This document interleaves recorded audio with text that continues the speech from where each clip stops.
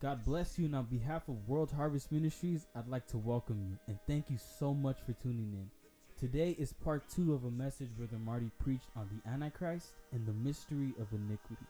We hope this word awakens you and deepens your understanding in God's word.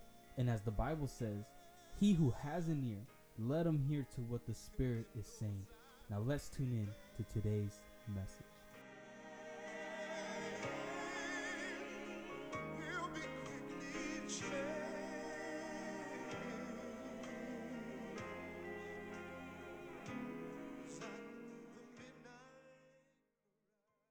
Told me to come continue teaching, so that's why I'm here. Is that all right? Amen. Amen. Praise God.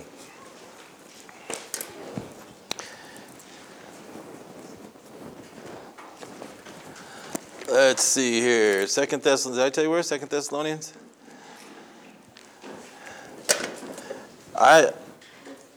I went to bed with his presence, woke up with his presence.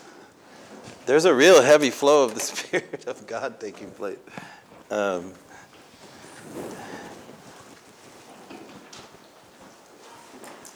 It's been a long time since we've gathered and just sought His Word and tried to grow in His Word. But these times are different than any other time that I've ever seen in my lifetime, at least. Things are changing across the planet, across the globe. The entirety of humanity is being pushed in a certain way, in a certain direction. And really, as we get into the Word this morning, which is really a continuation from last night, but we're going to look at something even more interesting to me, because these are realms I've been in since I was a young kid in the Lord. I began to ask questions, the big question, why? Why is everything here? Where did I come from? What's this all about? I really began to seek God over these things. And over the years, and it's been years, He's begun to piece these things together. And then it seems as if in the last 18 months or so, or 16 months or so, He flipped a switch. And it's as if we had entered into a different place now, where things are no longer just looked at in a subject matter or an information matter or a, wow, that's a pretty cool matter. But in reality, I believe we are now witnessing the beginning of the fulfillment of things that have been transpiring from before there was ever a man that walked on the face of the earth. And there is a culmination of things. There must be. I think one of the hardest things for people is because we live in this world and all we've ever known is what we see around us. The Bible describes it as the course or the flow of the world. It is reality. It's perception. It's what we can deduce with our 5 physical senses. It's how we gather information. We read, we learn, we see, we acquire knowledge. But because of those things, it has worked until you come to the Lord Jesus Christ to tap down true understanding of what life really is. Because this life is temporary. And that's very difficult for a lot of people to get a hold of. And it can really only be revealed by the Spirit of the Lord on the inside of us. Now, what we talk about in these settings, most out there have no clue what you're talking about. And we get frustrated sometimes. Well, can't they see? No, they can't see. And even those within the church who you try to have conversations with, they can't see either. And you wonder why. Well, it's because they have not spent time in the things of God. They have not spent time in the Spirit of God or in relationship with God. But there's something very interesting that, keep your finger there and turn over to the prophet Daniel, chapter 12. Father, we thank you for your word and for your presence. Feed us this morning according to your heart, dear precious Holy Spirit. comfort us, guide us, and reveal to us our Lord Jesus Christ, the things that belong to him and the things that are yet to be. By your grace, may we magnify him alone. And by your permission, dear Lord, and you permitting it to be so, let us go into the deeper things of God. And this we shall do by your grace in Jesus' name. All God's people said amen and amen. Are you in Daniel chapter 12? Daniel receives a vision from the angel, from the Spirit of the Lord, and then he doesn't understand what he sees.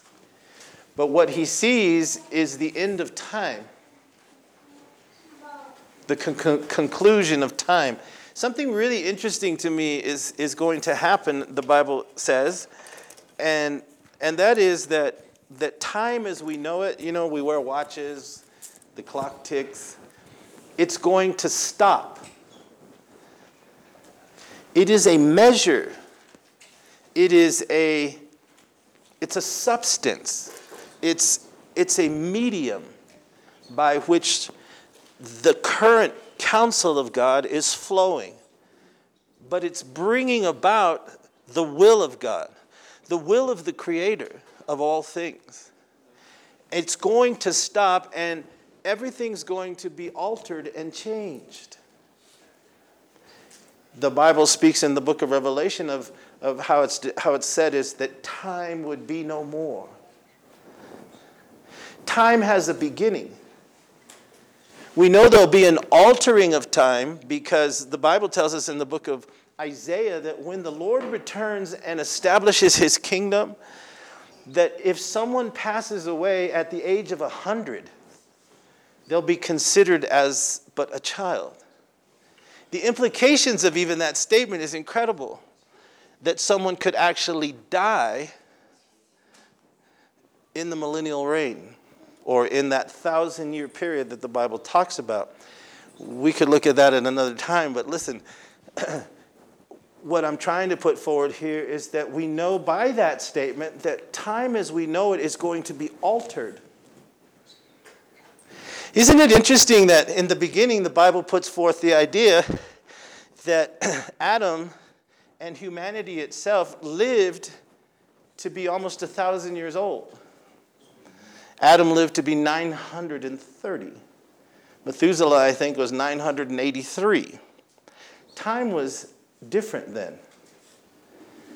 I believe one of the reasons that they lived so long is that the Bible teaches us that the wages of sin is death, but that sin entered into the human race through one vessel, that is Adam, and the effects of it needed time, if you will, before it could fully bring about death. Because man was created in the image of God. Man was formed out of the dust of the earth, but when God breathed into him, he became a living soul. So the essence of man is both soul and body. But understand this, unlike the animal creation, which was made out of the earth, man's body was made out of the dust of the earth, but the essence of man is higher than the animals, for he came out of God. It separated him from the animal kingdom, and he was given dominion. There is a principle that we could go so deep into that is so profound to me that he sets us in the material universe and then imbreathes into this house we call our body the vital principle or the intelligent quotient that literally emerged from the Creator into this body that we live in. That's why when you go to a funeral and you look at somebody in the casket, you go, they're not there. That ain't my daddy, that ain't my mama, that ain't my grandma, that ain't them. How do we know that instinctively? What's missing? The vital life, the soul, the spirit. So if we understand that and we need to reflect on that, we understand this, that it is quite conceivable, and it's true, that the body itself is nothing more than a house, or in our modern age, like a car. Consider your body like a car, for instance. The cars outside that are parked out, they're just sitting there. They're just a little thing, right? Got an engine in it and all that kind of stuff. But it takes you to enter it and then energize it and take it where you want it to go, right? Well, that's what your life is like. Your body is like that car out there, and God put you in it. But when you run out of gas, you get out of the car. Hallelujah. That's all it is. You pass from one solid dimension into a dimension or reality that is more real than this. How do we know this? Because everything that is made and can be seen was made out of substance that comes from another world. God took things and made them. Unlike the philosophers and the pagans, if you will, or even like the Hindus and all these guys, the Buddhists, they teach that creation was brought about by pre-existing matter. Atoms, protons, neutrons, electrons. That everything that's made was made by a static material substance that was already in existence. But if that was the case, that God used something that was already there, then that substance would have limitations and in essence would be limited by what it already was. It's independent of the will and the act of the Creator. But the Bible dares to proclaim that God made something out of nothing so that all things are in control of His will. Whew. Okay. So listen to this. So Daniel has revealed, so time will be altered in the millennium. It's almost as if we're returning back to the original state temporarily. Time was given 1,000-year period in the beginning. Then God intervenes. The flood comes. Moses writes about it in Psalm 90, where he says that man's days were then reduced to 80 years. 70 if by reason of strength, 80. Some of us live a little longer than that. Moses would write that God's spirit would not strive with man forever, but he apportioned him 120 years.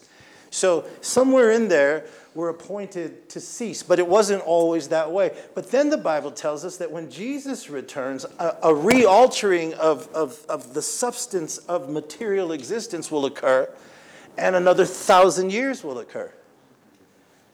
It's at the end of that 1,000 years, according to the Bible, that there'll be a renovation of everything by fire. The first one perished by flood. The second one perishes by fire. And then Peter tells us in 2 Peter chapter 3 that there will be a new heaven and a new earth, wherein or in those places will dwell righteousness. The possibility for any kind of corruption, chaos, destruction, or decay, or death, or sin, or anything like that, which has plunged the entirety of the universe into absolute destruction, it will all be done away with by the Father Himself. Consider this, that when Jesus returns, He will return and He will impose the rule and the will of the Father upon the planet. That's what we were reading last night. Revelation 19, when He returns, He'll take the beast and the false prophet, cast them into the lake of fire and brimstone, right? He will take the devil, that old dragon himself, he will be bound with chains and cast into the very bottomless pit that he opened to let the Antichrist out.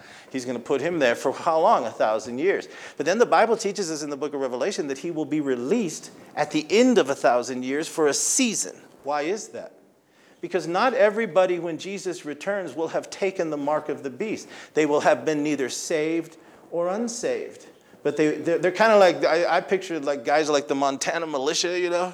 Hey, we ain't gonna, you know, it's our guns. You ain't taking our guns and all that stuff. You know, we're gonna go in the hills. We ain't being part of this crazy world system. They're already there, but that doesn't necessarily make them saved. Somehow we know they will be endured. Endure. How else would the world be repopulated? So when he returns, he will impose the will of God on the planet. He will put down all rebellion, all who have received the mark, all who took the number of his name, all who worshiped his image, all who became the collective of the inhabiting of the spirit of wickedness through the Antichrist and false prophet. Humanity itself, and that version of it will be put down and destroyed until the second death, which is another subject. But listen to this. But those who didn't will have survived. It'll be very few. Isaiah tells us that they will be able to be almost counted by children. How many few will be left? But we as the church will be changed, the Bible says. We will be a distinct class of being. Different. Children of the Most High God. We will be different. It's interesting, and I'm just throwing this out there for your consideration, those of you who know the word. In Ezekiel chapter 40, through the end of there, he is given a vision where he sees the Messiah build and construct a temple, a new temple, in the millennial reign. And there will be sacrifice and offering still offered. Not for the atonement of sin, for that has been paid by the Savior, but in the expression of the Jewish people. It says that they'll bring their first fruits to the temple. But the church, the redeemed, both of Jew and Gentile, will be a completely different class of being. We will be changed, Paul said, in the moment, in the twinkling of an eye. And the bodies that we receive will be like the body of the Lord Jesus Christ that could pass through walls, for God's sake. Hallelujah. Without blood, he said, handle me. I'm not a ghost. He said, I have flesh and bone, not flesh and blood, because he emptied his blood.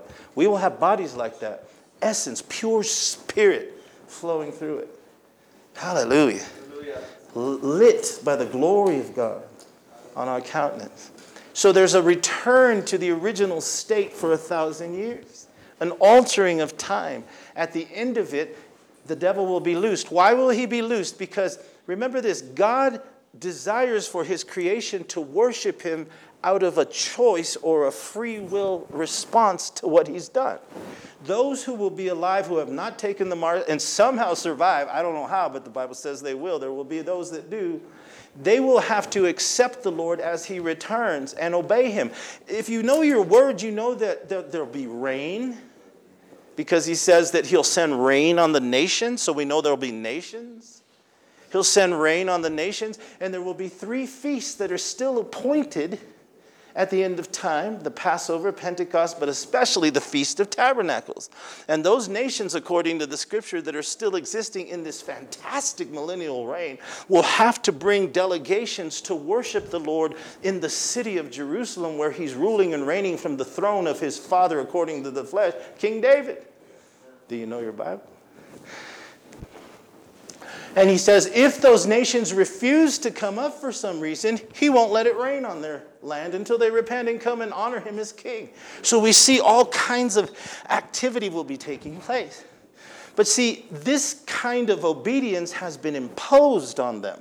But at the end of 1,000 years, the Bible indicates that Satan will be loosed for a season, and he will compass the face of the earth. Why? Because he will be allowed to tempt that version of humanity, and they must either reject God and accept the Lord Jesus Christ and reject the devil, or reject God and accept the devil. He will take one last opportunity to thwart the plan of God. He will be allowed to do so. But what's interesting is something unique is going to happen, for the scripture indicates that when the Lord is on the earth ruling and reigning, which won't be too many days from now, that the Heavenly Father will move his throne of heaven and place it directly over the planet. My God. The Bible says all that? Yeah, it does. It really does. Well, that's just too crazy. Well, I'm sorry you can't see it. What are you trying to say in that sense? Man, what is ahead of us is so incredibly fantastic. That's why Paul said, hey, man, it ain't no thing what we go through now. He goes, hey, I won't even mention it in the same breath, because what's about to be revealed, he said, is far greater than we've ever imagined. But see, God sends his Spirit into your heart, and there's moments where suddenly everything seems like, oh my God, it's true. And that's where we need to fight in the Spirit to lay hold of that so it's not taken from us. Moments of realization, moments of revelation where you suddenly go, whoa, man, this is incredible. And then it seems like it just kind of soaks away. That's when that happens. Begin to pray in the Spirit and hang on to that thing and endeavor to grow in that. So before you know it, we're eventually going to be like Enoch, where we're walking with God and we don't even realize we're home. Hallelujah. We're home. Go, whoa, where'd the earth go? Hallelujah. I'm home. There's hints of these things in the Scripture. It's really awesome, man. And the world can't see it because the Bible says that the God of this world, he's blinded the minds. Now, what we're talking about now is going to become even more alive in your spirit as we go forward under the coming of the Lord. It'll be more and more apparent. And the angel tells Daniel this. Look, are you there in 12? He says this. He says in verse 8, he said, I heard, but I didn't understand what I was hearing. And I said, Lord, what shall be the end of these things? And he says this. He says, Daniel, go your way. Because the words I'm just talking to you about, they are closed up and they are sealed until when? The time of the end. He says, at that time, many will be purified. They will be made white. They will be tried. But contrariwise, the wicked shall do wickedly. What he's saying is a moment of sanctification, separation, and holiness is coming upon the body of Christ, the people of God. We're going to be refined by the Spirit. We're going to be tried. What does that mean? It means by the heat of the iniquity of the culture, we are going to be either refined or we're going to fall. But his people will be tried. It will purify us. The very act of having to exist in this corrupted world, as the intensity of it continues to manifest itself, is going to work as a refining fire. For as we resist these things, the glory of God is going to continue to rise up within us. Did not Isaiah say, arise and shine, for thy light has come, and the glory of the Lord is risen upon thee, and shall be seen upon you. Hallelujah.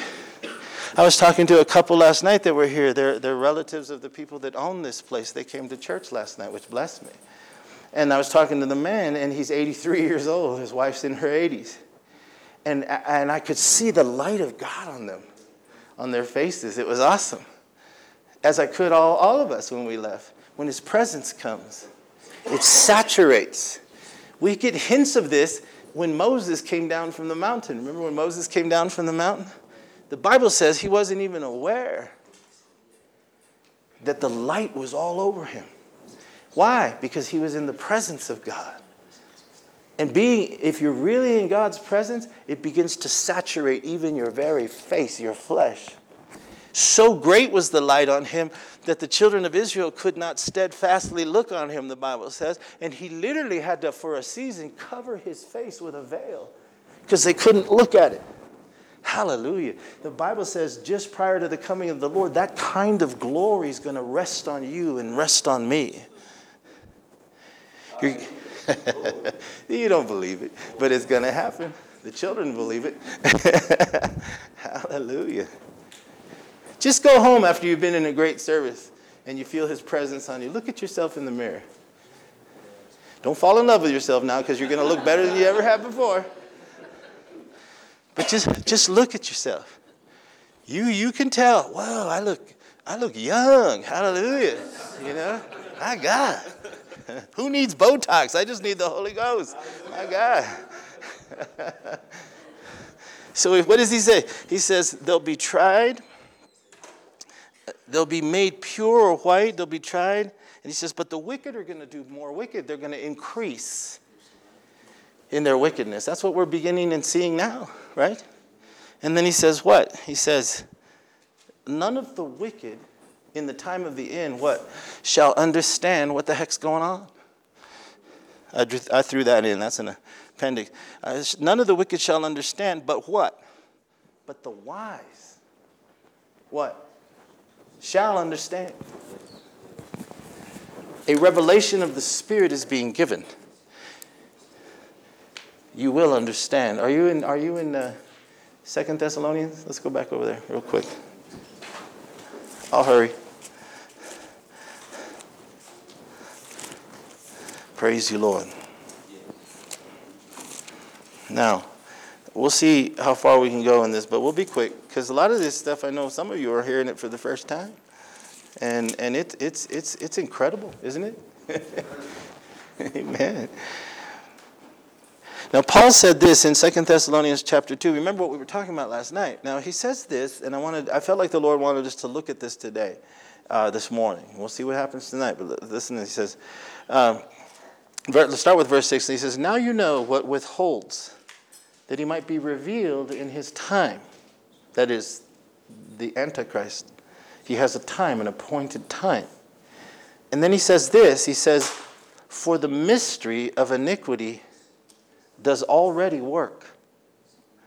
Only he who now holds it all back from taking its full form is what he means. Only he that now lets, he will let until he's taken out of the way, and then the wicked one shall be revealed.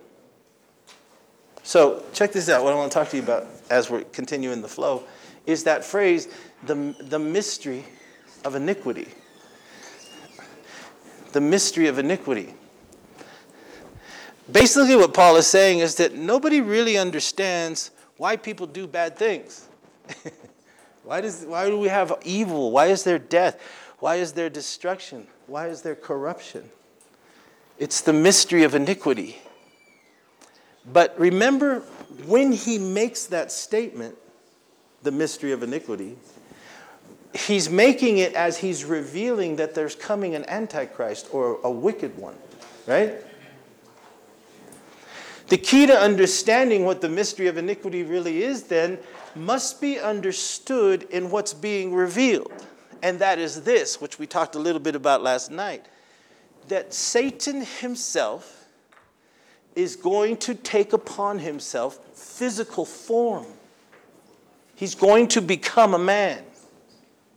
Or should I better say, he's going to inhabit a man. It's very interesting that, now stay with me now, it's very interesting when you consider something that, why is he taking on the form, or what is it that's propelling the desire of the devil to want to become a physical man? One, he's not a very smart devil. He is, but he isn't. I mean, he's way smarter than us, let me tell you that. But it won't always be that way. But I'm not trying to diminish who he is. But what I mean by that is that he doesn't have any original ideas. Now, the mystery of iniquity, the word mystery there, it has the idea of secret knowledge, secret ritual knowledge. He's the original brujeria. Brujo, that's what my grandfather used to be called, a witch doctor. He was a witch doctor. He was a witch. He's the original. And Paul calls it a secret initiation, a secret series of ritual that destroys and brings everything into decay. That's iniquity. But in the Greek word for iniquity is also the breaking of the law on purpose. Now, if you remember the Garden of Eden when the devil shows up, where is the place that he chooses to fix himself? In the tree. But not just any tree. He's told to fix him. He comes and fixes himself in the tree of the knowledge of good and evil. It's the only place that God told Adam and Eve, our original parents, you can't eat from that tree. Don't do it because you'll die. So the enemy, the devil, comes right to the place of the commandment, the place of the law of God. There he abides. But what he didn't realize, and what God was revealing to us through Moses when Moses wrote about it, because Moses wrote the first 5 books of the Bible, he didn't realize that what he was doing was really revealing what he was already guilty of, which was that he had already broken God's established law. See, for there was a law that was given in the angelic realm, in the dimensions, in the universe that then was. It was a law that was given to the angels. Look at Acts chapter 7 in Stephen's great sermon, what he says there.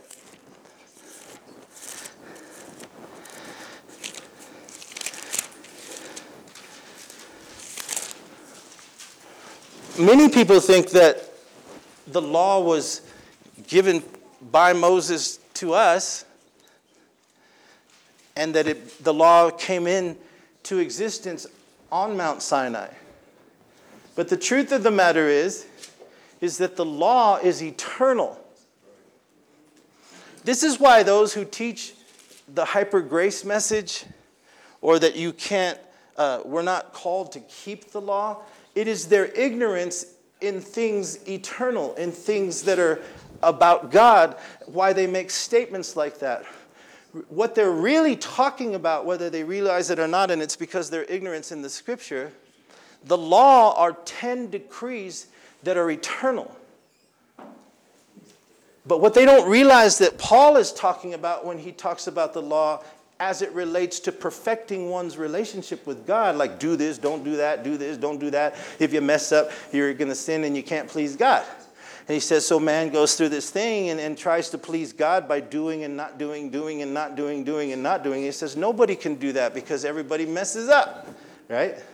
But that's a completely separate issue from the 10 decrees or the 10 commandments. That is the eternal law of God. What I just described is what the Bible calls statutes, ordinances, rules and regulations about how to perform an act of obedience and worship to God. But it can never, ever justify a man, because sin is a spiritual condition, not an outward condition.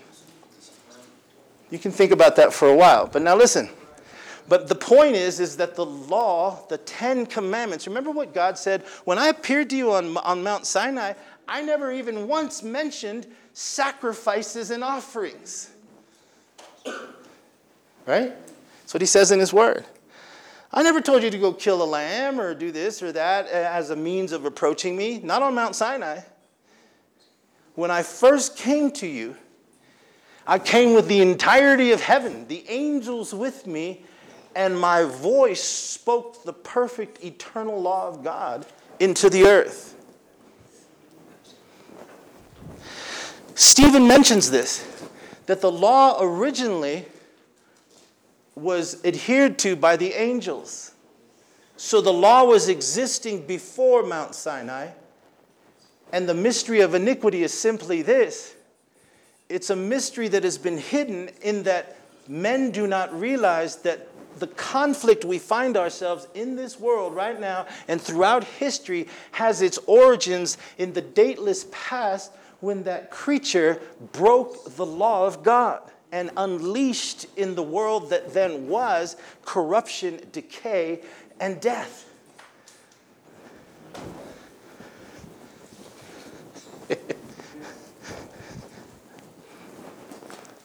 So Stephen, in his great sermon, he says something. He gives us a clue here. Look at this. He says, as he's talking to the Pharisees, he says in verse 52, chapter 7, verse 52, are you there?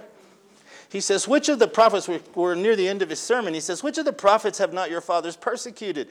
They've slain them which showed before of the coming of the just one, of whom you are now the betrayers and the murderers. Now listen to this.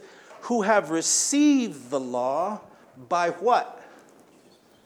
The dispensation of Moses? The dispensation of the angels, the angelic creatures. These magnificent beings that have been made. These beings, these creatures as we call them, these angels, it's one term that encompasses so many. They are princes, they are rulers, they are real. They have authority, they have rulership, they have dominions. Michael is the only angel in the whole Bible called an archangel. He has been specifically assigned to protect the house of Israel. He is the ruler and the prince of the people of God. He has an authority. Gabriel seems to be like an apostle, if you will. He's commissioned. He told Zechariah in Luke chapter 1, I stand in the presence of God. And he said, I've come to bring you a message. That's his job. There's those cherubim that fly before the throne of God.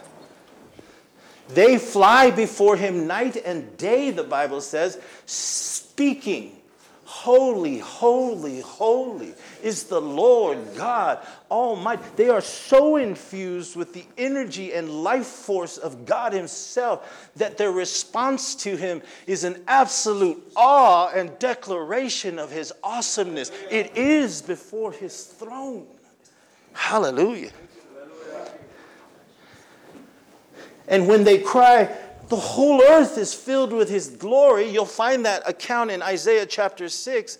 It's as if they're lamenting, cannot the people of the world see and know that God is awesome? Why are they rebelling against him? And more so, why are his people rebelling against him? The earth is filled with his glory. When Isaiah was allowed to pierce into that world, he says, I'm absolutely torn apart. Because when his presence comes, the first thing it always works is conviction. Not condemnation, but conviction. An awareness of, gee whiz, I thought I knew God, but as I sense his presence, I begin to realize just how far away I am from him and how much more I need to surrender in order to become more like the Son of the living God. Hallelujah. So this law was pre-existing, these 10 utterances, these 10 perfect commandments that he gave. They were in existence before the world ever was. This mystery of iniquity is just that. Something took place. Maybe we'll be allowed to go there. I don't want to go too far off right now. But I want to show you something. We're talking about the mystery of iniquity, the mystery of destruction. It is a ritual. It is a performance of darkness to remove light. Genesis chapter 1. Go over there. And there's other scriptures. You can write these scriptures down concerning the law coming from angels. Galatians 3:19. He ordained his word by angels. Psalm 68:17, I believe. The angels came with the Lord at Mount Sinai as witnesses that the law was being now brought into the earth to his people. They had to give an account. He delivered them by the blood, which was over their doorposts of their house. Remember on the Passover? For it is by grace, right? But now he says, I want to bring you into a deeper understanding of an established pre-existing truth, the perfection of me and what I demand and what must be adhered to. It's the first thing I'm going to speak to you from my mountain. And all the angels came with him. You can read it in, I believe it's Psalm 68:17. Read it, would you, Fernando? Can you read Psalm 68 to us? Am I boring you? All right. If you got somewhere to go, just go. Psalm 68. Psalm 68, I believe it is. Again, this mysterious order. We're peering into the dateless past right now. Go ahead. 17, I think it is. The chariots of God are 20,000, even thousands of angels. The Lord is among them, as in Sinai, in the holy place. Yes. So when God came to Mount Sinai, he came with an innumerable host of heavenly beings. Talk about UFOs. I mean, he pierced into the material realm. That's why the mountain was on fire. Ezekiel saw those angels that carry his chariot or his throne, his vessel that he chooses to be carried. He rides above it, but they bring his glory with them. And he says there's 10,000 times 10,000. An innumerable amount of them came into Sinai. When God came from that realm into ours, the dimensional realm, this is real fancy language, but there are realms, there are dimensions, there are spaces, there are habitations of reality that we have yet to fully understand. I'll give you an example. Let's see if I can use this. Just an illustration of what I'm talking about. God moves at a much higher rate of speed than we do. Even the angels, Ezekiel said, they move like lightning. Right? That's what he said. They move in the light. Hallelujah. Huh? The faster a thing goes, it doesn't cease to exist. It just simply ceases to be seen with our eyes. Right? I'll give you an example. See, we see this right now, right? You can still see it. But if I go faster, it starts to disappear. Right? It doesn't stop existing. It just starts to dematerialize in front of our eyes. Isn't that right? That's the difference. So when we hear statements in the Word of God, he's as close as the mention of his name. Hallelujah. When Elisha said, when his servant goes, my God, look at all them soldiers. He says, God, open his eyes. And he tells him, he says, my father, the chariots of Israel.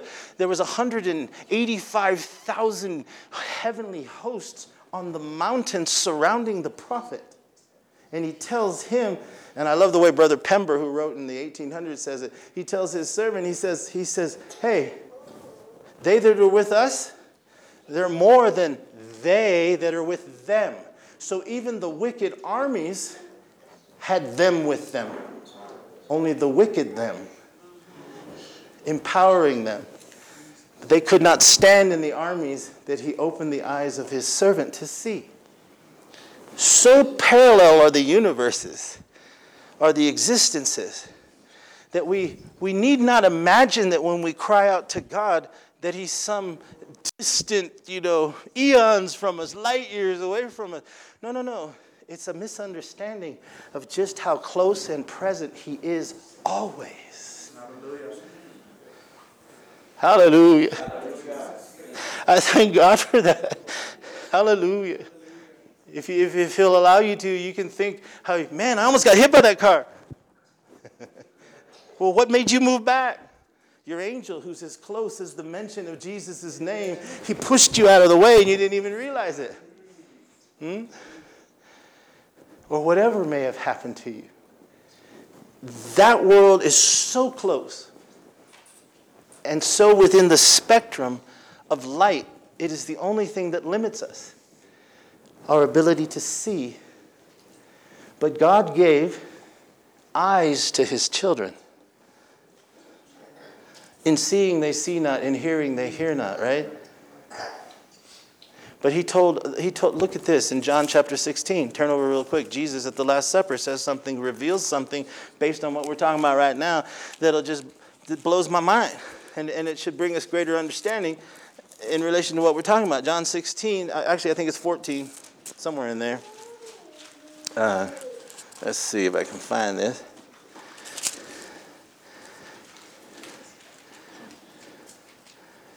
John 14. Let's see. Okay, look at this. Are you there?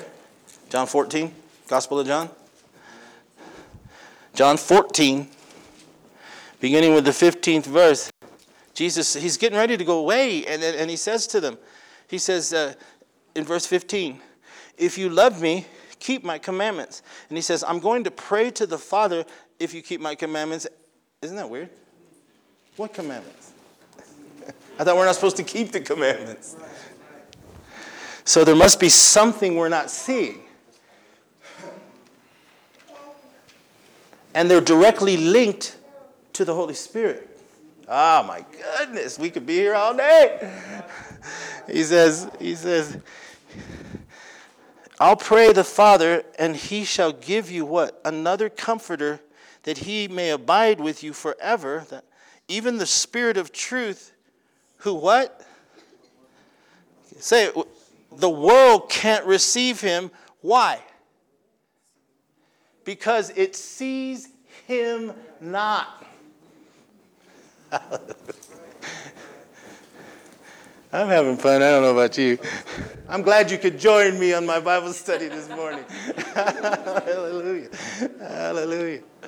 Now you know why my hair's so gray. You think too much, man. They can't see him. But what does he say? He says,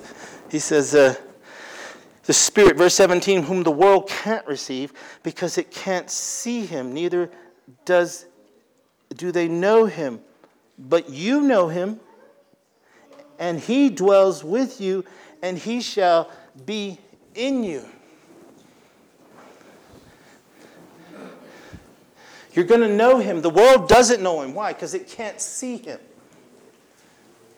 But you're going to see him if you keep his commandments, if you love him, if you follow what he's decreed. His Spirit comes to us. It's his Spirit that lifts you, even as we're talking now. I hope you can sense his presence in his word. It's his Spirit that teaches us. It's the essence. It's the substance. It's the ethereal truth, yet a person. There is a conflict as to who is going to fill creation. Look at the intention of God in Ephesians chapter 2. Turn over there, would you, Brother Fernando, and read it out loud? Ephesians chapter 2.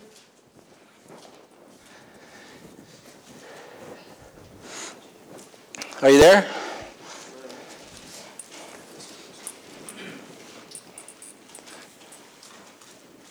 It's in the New Testament. You must have a new Bible.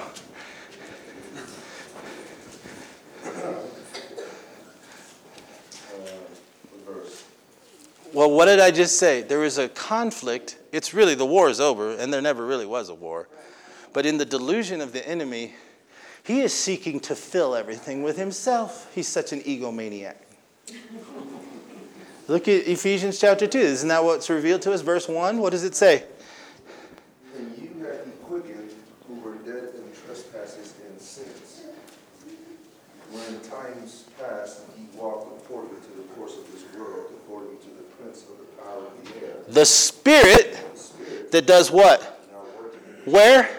The children of disobedience. In. He fills the wicked of the world with his expression. He's always been trying to inhabit material substance, to give expression to himself. But he's not content. He wants to embody it all in himself. And he's been withheld. That's what the mystery of iniquity is.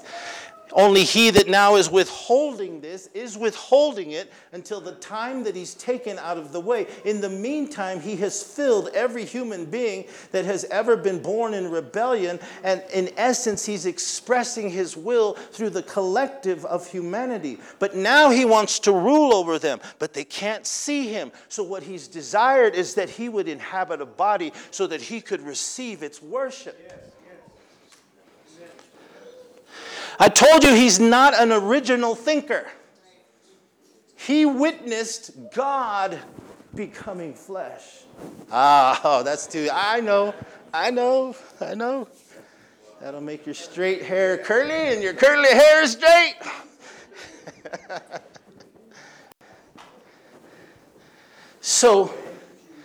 But then he says, the children of God, could you read that to me, brother, in verse 21?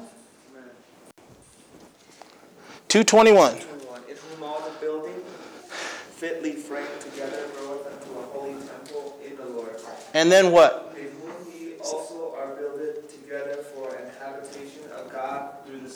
Oh my God.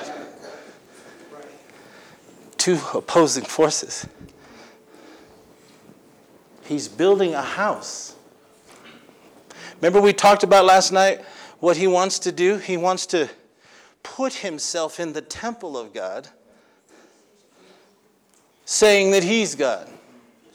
But God has selected you and me and all the saints through the ages, all the way from Abel to Abraham to Samuel to David to Paul and the apostles and all the great saints of God that have gone before us. Unto this hour, he has been selecting, choosing, and putting together a beautiful family.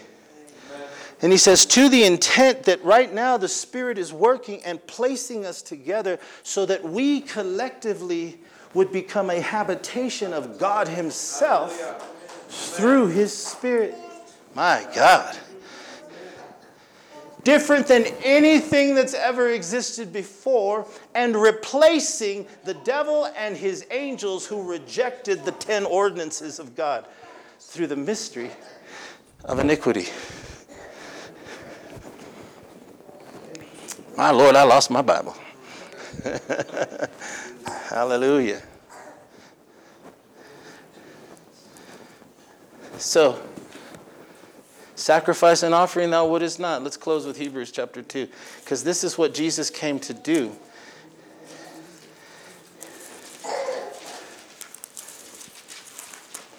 Do not think about a body, a human body, as simply an individual thing. Think of it in a much larger context, in a much larger understanding. Because you have to understand this in order to understand why God surrounded himself with it, with material stuff, his body. Why did he take a body around himself? Because it must be understood that the entirety of creation and the substance of it and the iniquity and destruction of it had to be put to death. But it's material, not spirit. I'll just let that hang out there for a while. So, listen to this. Let's close with this. Are we in Hebrews? Hebrews chapter 10, I believe it is. And then we'll close with chapter 2, so you can keep your fingers there. Let's see if I can find Hebrews 10. Remember what we were talking about last night? The enemy has desired to take a physical form. He's not an originator. He doesn't have an original thought in his head. He imitates, thinking that he can defeat God in his corrupt thinking. He thinks he can defeat God at his own game.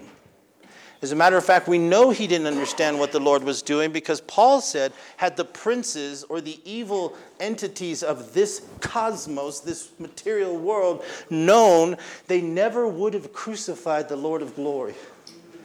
They didn't know that by moving men to kill God, they killed themselves.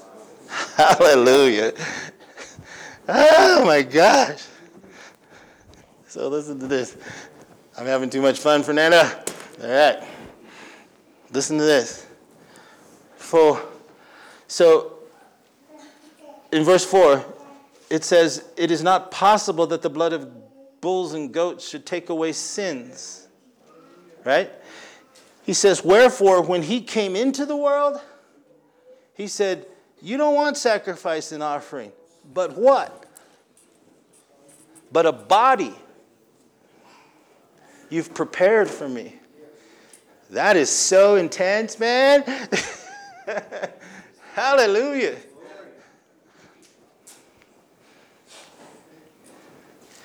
When the angels rebelled under the direction of their Lord, Satan, there was no hope for their redemption of them.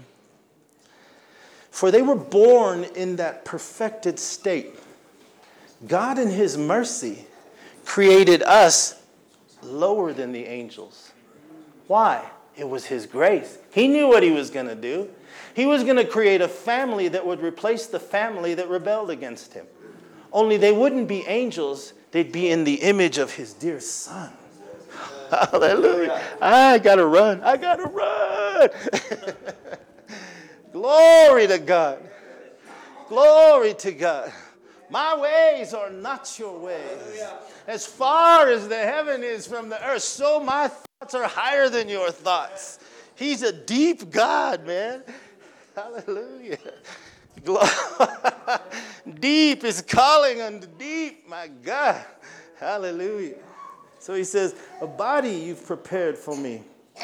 And he said, in burnt offerings and sacrifice you had no pleasure. Lo, I come to do thy will. As it is written of me in the volume of the book, I come to do your will, O God. What is his will? My God. He's making something. He's doing something. He's causing something to come to pass. And because nobody else could do it, as great as Abel was, his blood cried vengeance. Jesus says mercy and grace. Hallelujah. As wonderful as the faith of Abraham was, Jesus said, he saw me in Isaac and received me as being raised from the ashes if need be. He saw my day. Hallelujah. As wonderful as Samuel was in that not one word fell to the ground, even he couldn't do it.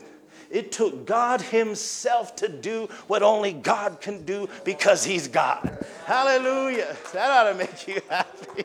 Glory to God. Hallelujah. Praise you, Lord. Now listen, we'll close with this scripture in Hebrews chapter 2.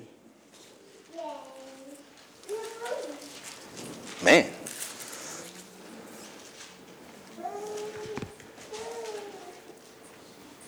Are you there? Hebrews 2? Look at verse 14. And listen, in light of everything the Lord's letting us look at, he says, for as much then as the children are partakers of flesh and blood, he, speaking of the Lord Jesus, God himself, he took part of flesh and blood. Check this out. That through death, what? He might destroy him who what? Had a power of death. And then so we won't have any mistakes as to who he really is, he says, the devil, right? Embodied in the one being, the fallen one.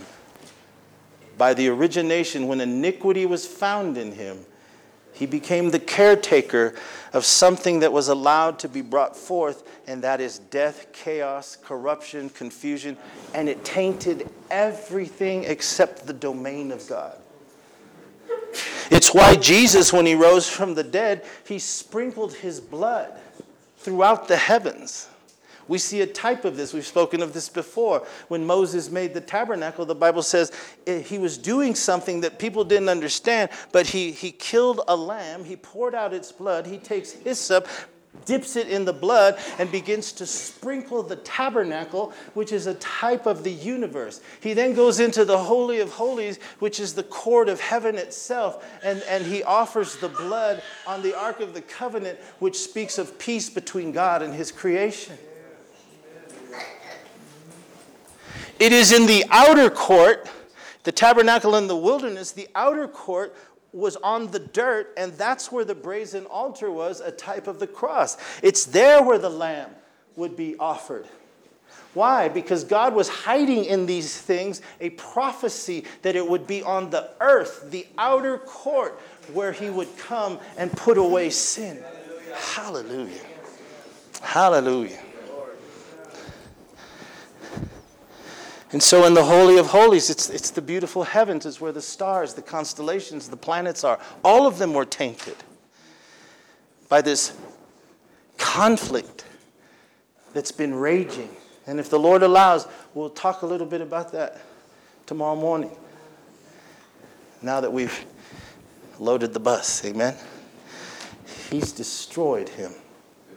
Hallelujah. Hallelujah.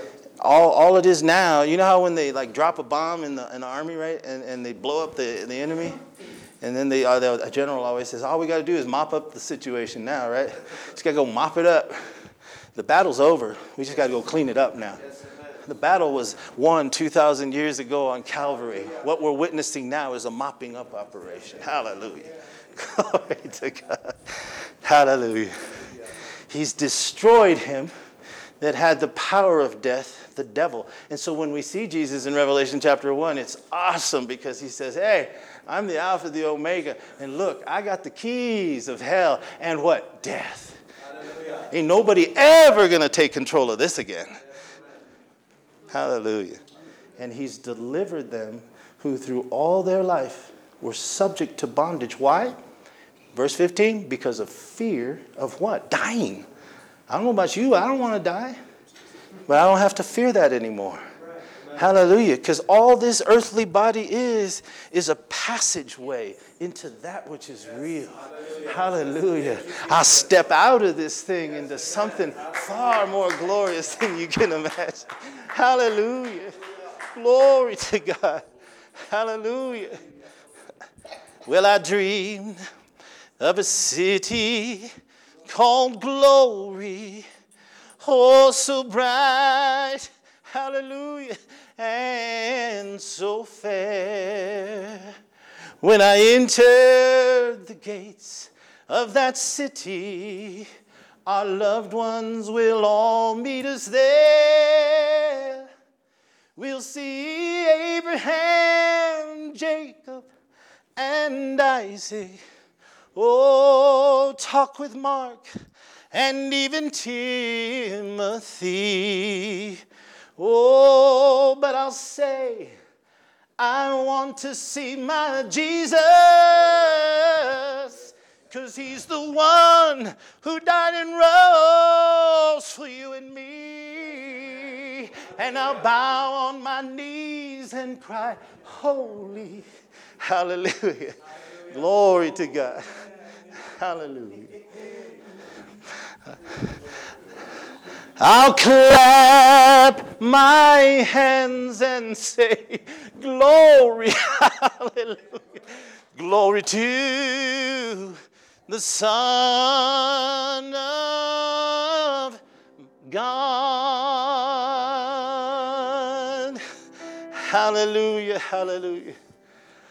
Glory to God. Would you stand to your feet? Hallelujah. Hallelujah. Praise you, Lord. Praise you, Lord Jesus. Praise you, Lord.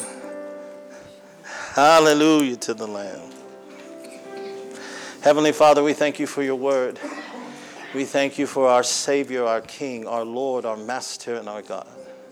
We pray even so, come quickly, Lord, is our prayer. The Spirit and the bride say, return, Lord. Return quickly. Father, we bless your people here and those that are listening around the world by way of the internet. Awaken your children, O Father. Open our eyes to the wonderful things. For eye has not seen, and ear has not heard, neither has entered into the heart of a fallen man the things that God has prepared for those who love them, who love him. And God has revealed those things to those who love him. And Father, we thank you that we have, O Lord, your Spirit, and that we see him by your grace and through your word. May the Lord be magnified in all that we do and say this day. Comfort your people, O Father.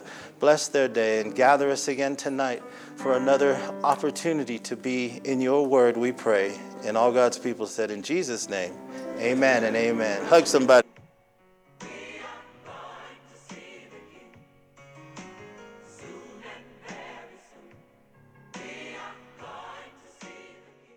Once again, we'd like to thank you for tuning into today's message. Don't forget to subscribe for the latest message. And if you would like more information about our ministry or would like to give, you can visit us at www.worldharvestministries.net. Thank you so much for your prayers and support. And as we say here at World Harvest Ministries, keep looking up. God bless.